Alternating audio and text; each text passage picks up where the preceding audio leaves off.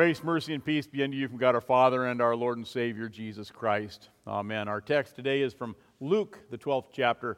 Jesus says, I have come to bring fire on earth. How I wish it were already kindled. But I have a baptism to undergo, he says, a baptism of fire, and what constraint I am under until it's completed. You know, dear friends of Christ, our text this morning is one of those texts, you get to it and you think, I don't like this text. I don't like it when Christians are the source of division. And yet being a Christian means that we have to stand up for Jesus.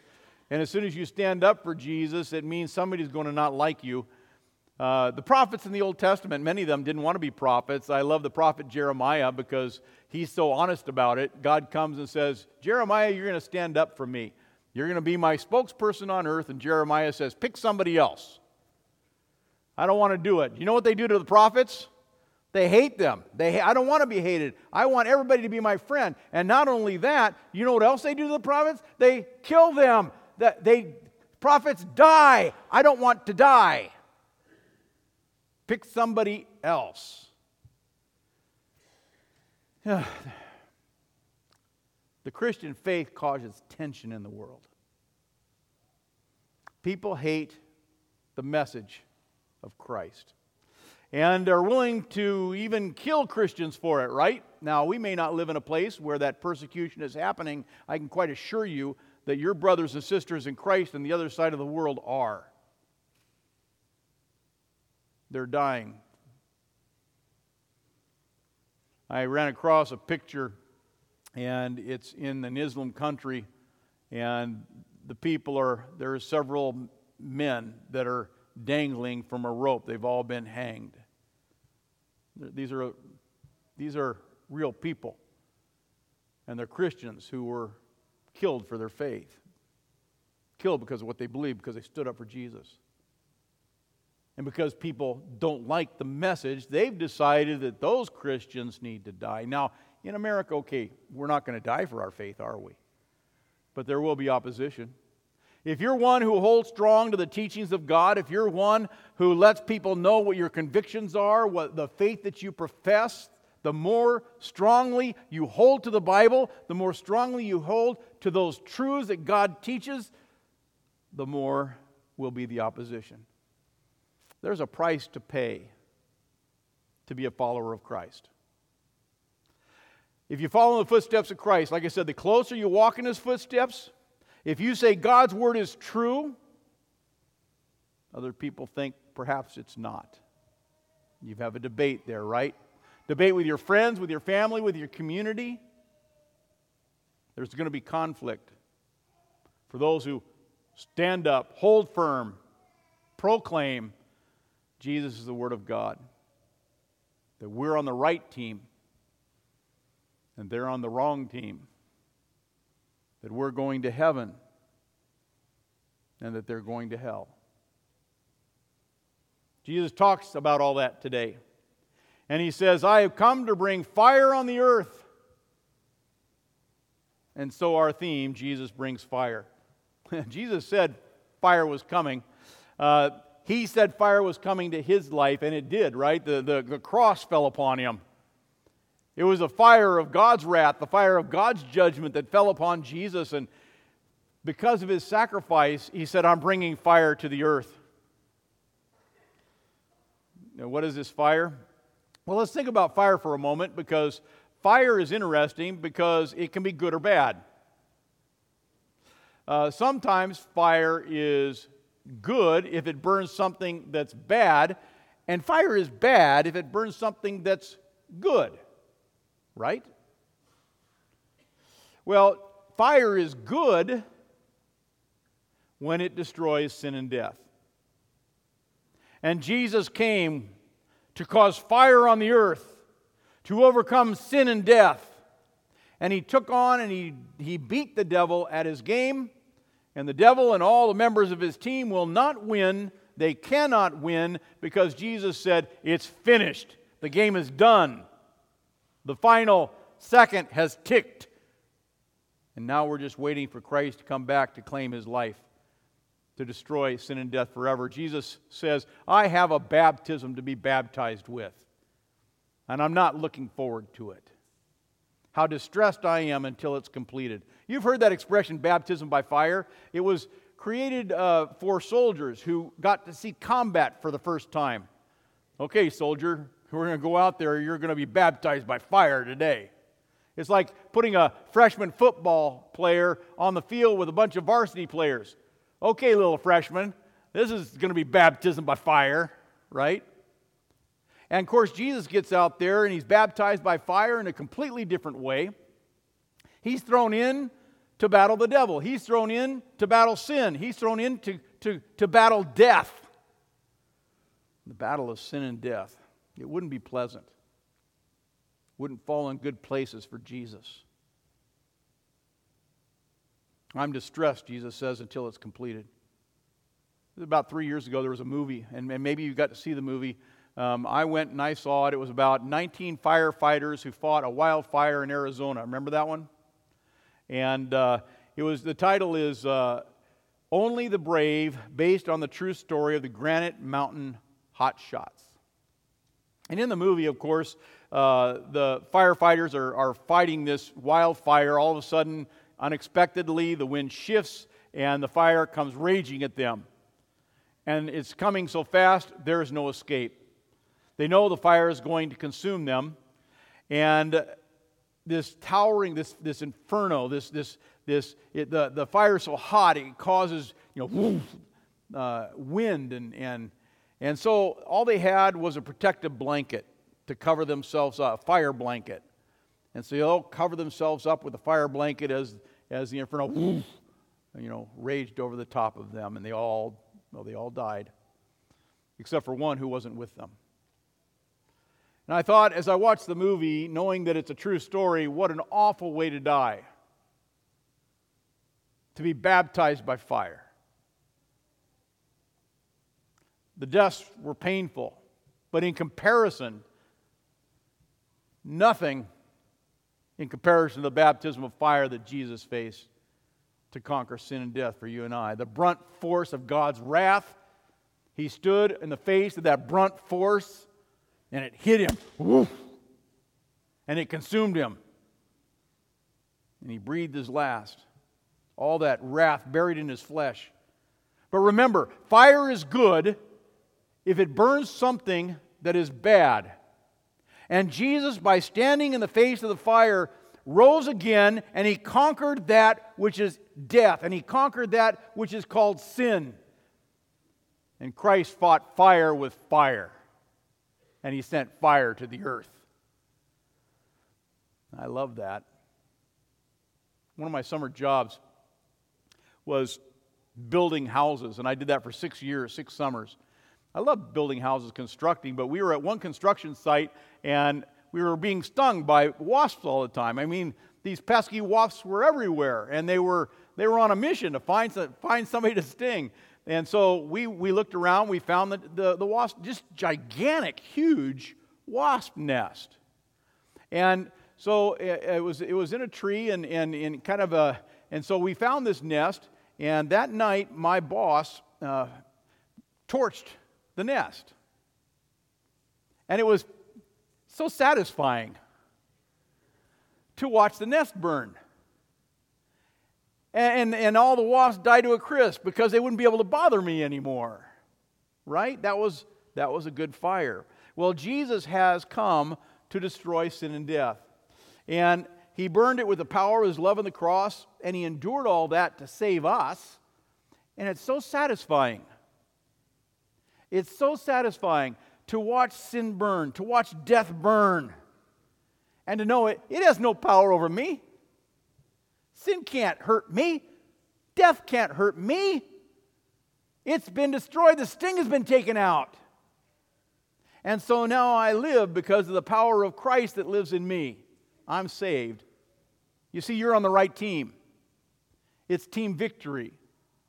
And Christ did that because he had a baptism of fire to be baptized with for you. Stand up for Jesus. Because he loves you so much. Christ's fire of salvation is so unique. There is not anything like it in all the other religions in the world. a Savior who stands up to suffer and die. And this message of Christ coming to the world to be baptized by fire and then bring fire to the earth causes division, doesn't it? There's Team Christ and there's Team Satan. Jesus says, "Do you think I've come to bring peace on earth? No, I tell you, but division. From now on, there will be 5 in one family divided against each other, 3 against 2, and 2 against 3. They will be divided, father against son, and son against father, mother against daughter, and daughter against mother, and mother-in-law against daughter-in-law, and daughter-in-law against mother-in-law." Jesus is talking about the friction that families feel when the topic of faith is brought up. Is your family like that? Where if you bring up the topic of faith and Jesus, all of a sudden things get pretty uncomfortable around the dinner table, around the Thanksgiving table. In some families, it stirs up a pretty bitter debate, and that's why so many families says when they get together, they say, "Well, we're going to get together. We're not going to talk about what? Faith and politics."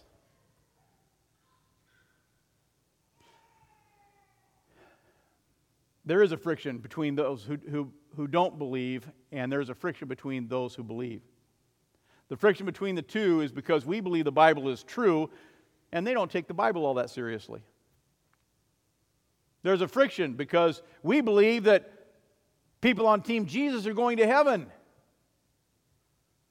and those on Team Satan will not. And they say, "I'm not on Satan's team. I'm on my own team." Yes. Satan's team is all about I. Now, if your family is united on this issue of faith and you get together and you find a common understanding with all those, consider yourself greatly blessed. That's rare. And Psalm 133 says it's a gift, how good it is when brothers live together in unity. But that's not how it is for so many in the world. So many in the world, so many families, the topic of faith divides. And Christ knows that, doesn't he? He knows that. And yet what does he say? It's okay. I was baptized by fire, now I want you to stand up. Stand up for Jesus. The battle won't be long. Today the din of battle. Tomorrow victory's song. The world sees us differently. They look at us differently. They judge us differently. They have bad things to say about us, and they're offended by our message. But without faith in Christ, Satan's team's going to hell. That's not acceptable to me. Well, being hated, causing division is the price we have to pay, isn't it? For being saved, for being a Christian. Jesus never said, "Well, take up your pillow and follow me." No, what Jesus did say? Take up your cross and follow me. People who don't believe in Jesus think the preaching of the cross is foolishness. They look at this and they think, what a silly thing. This Jesus who was baptized by fire, what good did it accomplish? Kind of worthless, if you ask me. And yet, what do we say? The cross is our only hope for salvation. The cross is our only hope for life. The cross is the only way we won't be consumed by Satan's fire and the fires of hell. And let me tell you how the conflict works, okay? This conflict of faith that we find in our families and in our communities. What happens when you try to take a bone away from a dog? All right? Have you ever tried that? Now, if the dog trusts you, he might let you get the bone. But if you're a stranger, watch out. The dog will bite. The gospel is the bone that we try to remove. The gospel removes, it takes away the false hope that people have. The gospel, it takes away, it removes this false hope that people have when they think, you know what, I'm good enough, I think I can get to heaven. The gospel, the law, removes that. Says, no, you're not going to get to heaven. You need a captain. You need a team leader. You need a coach. You need a savior. And they say, I don't need a savior. And as you take that bone away from them, they bite. And they're not happy about that. Because you're pulling the carpet out from under them. The one thing on which they can depend. I think I can be good enough. I think I can do enough. If there is a God, then I'm going to stand okay because I'm a pretty good person in the end. And you pull that carpet out from underneath their feet and they bite. They're wrong. We're all sinners. We deserve eternal death. But people ignore God's message and they don't think much of the blood of the cross. And they refuse to believe in Jesus, who says, I'm the way, I'm the truth, I'm the life. No one comes to the Father except through me. And that exclusive membership, that exclusive way to heaven offends people. He's the only way? Well, that's not fair. We should have equal access to God. There should be equal access to God for all people. Have you seen those bumper stickers called Coexist? Well, I really despise those. Those bumper stickers, each letter of Coexist has a phrase or a symbol that represents a religion around the world. I won't go through all the letters, but I went to the Coexist website and it says coexist is a concept that connects people and the planet. Oh, it's so nice that I'm connected to the planet. But, it connects people and the planet. Together, we symbolize love and life and global harmony. The whole idea of coexist is let's just all get along.